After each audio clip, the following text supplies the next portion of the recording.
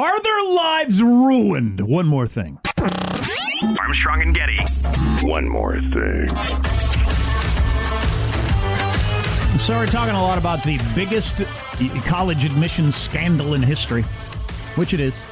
And we know one person, at least. We know one particular person who got caught up. I haven't seen the complete list, but yeah, one so far. We know one person pretty well that they faked their kid's sports profile up to get into a big university. Yep. And this is a person that has been in the community forever. Family's been in the community forever. I assume they run in the sort of circles that they're in. People who go to those kind of schools and have a lot of money. Yep. What is your life like now, do you think? I mean, that just seems like that'd be you can't even hardly show your face or you wouldn't feel like showing your face. I don't know. I mean, do you just show up to the country club and hope nobody says anything, or? Oh, Jack, again, you're showing your pauper roots. Everybody in that level knows what everybody in that level does. Yeah. It's incredible that it's like Martha Stewart. Her reaction was, "Are you kidding? You're arresting me? Everybody does this." See, that was kind of what I was wondering. Yeah. I would think, in my circle, if I got outed as being a complete fraud and cheat and everything else, you're bringing everyone down with you. I respect that. Yeah, it'd be humiliating. I'd be embarrassed. I'd want to leave town. I mean, I wouldn't want my kids to have to suffer through it or whatever. But so what you're saying is they might just say, it's a drag you got caught. Right. At one of the many things we all do to get over on the idiots out there who play by the rules. I made a big donation and they admitted him. Oh, shocking. Yeah, that's probably what they're thinking, but I don't know. I don't run in those circles either. The way I got that spot to open my business is I knew somebody or bribed them. The way you got your kid into college is you knew somebody or bribed them. The way, all these different things happen. The way I got on the board for this or that, so that sort of thing happens a lot. Yeah. Well, it must be so common. Otherwise, wouldn't the kids that you got into college that way through bribery and chicanery, wouldn't they feel... That was our original air names. Did a lot of legal stuff. Bribery and chicanery. Yep.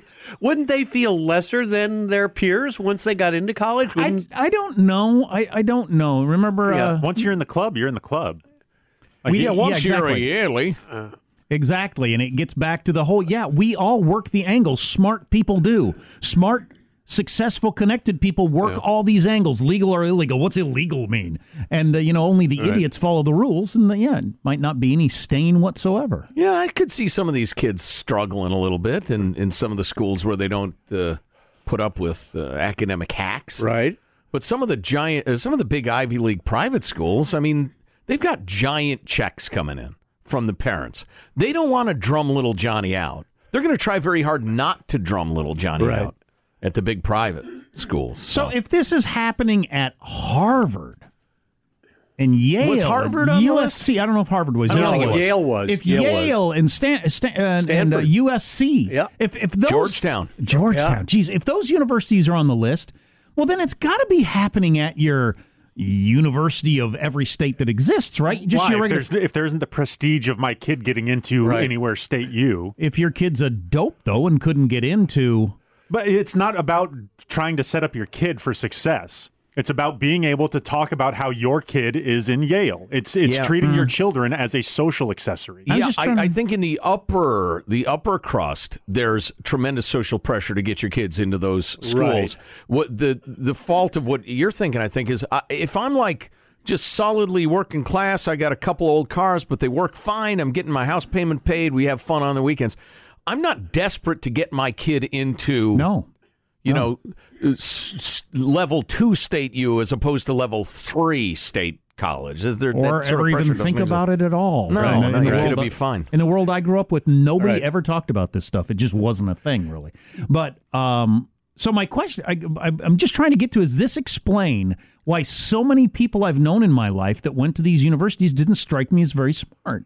They just didn't strike me as that sharp. I'd meet these people and think, wow. They might have been a legacy or a briber or whatever. Right, legacy. I always just thought, well, it's a different kind of intelligence, or they don't have, green intelligence. They don't, they don't have good social skills, or I don't know about their or something. But I've met a number of people throughout my life who went to those kind of universities, and I think they just don't seem that smart to me. Well, this would explain some of it.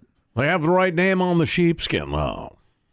That's what it's all about. Well, the other thing, too. Entree into the club, don't you know? The other thing, too, you get in one of the colleges like Yale or Stanford, it's also who you meet that counts as much as your education. Oh, sure. It's you make the bonds with these other very rich and well-connected people. Oh, definitely. It would help keep you at that level. Sure. No doubt about it. Yeah. When you're looking to hire to meet different people. Because George Bush, who seemed like a perfectly smart enough guy, but was he a Yale and Harvard guy? W. Was he a Yale and Harvard guy, or did I always assumed he got in through his connections, at least partially? Not because he was so brilliant they had to have him. Okay, I've been trying to do the rich guy voice. Hey, Michael, can you make it so I can play audio over?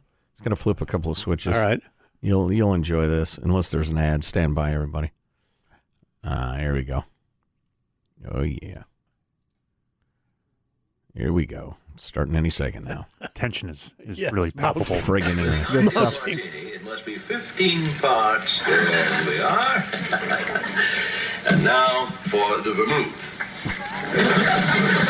Thurston Howell III from Gilligan's Island. All right.